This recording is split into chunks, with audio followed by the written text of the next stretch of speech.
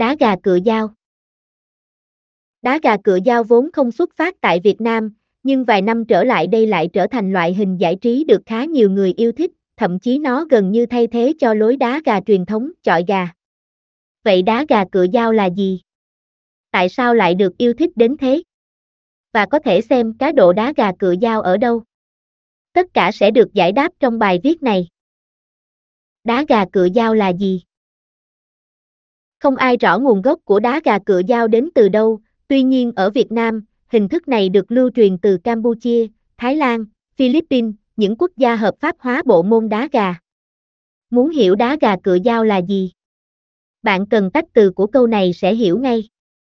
Trong đó, đá gà, loại hình giải trí có giá trị lịch sử lâu đời ở các quốc gia châu Á nói chung và Việt Nam nói riêng. Khi thời đại công nghệ còn chưa phát triển, bóng đá hay các bộ môn thể thao khác vẫn chưa trở nên phổ biến, thì trò vui mà ông cha ta thường sử dụng để giải trí sau ngày dài làm việc vất vả đó là đá gà. Cựa dao là một loại vũ khí được dùng để gắn vào cựa của chiến kê. Thiết kế của cựa dao như một con dao nhỏ, phần lưỡi dẹt, sắc bắn, cấu trúc cựa uốn cong và nhọn hoắt ở phần đuôi. Vậy nên khi nói đến đá gà cựa dao, bạn chỉ cần hiểu rằng đây là cuộc tranh tài của hai chiến kê có trang bị thêm vũ khí.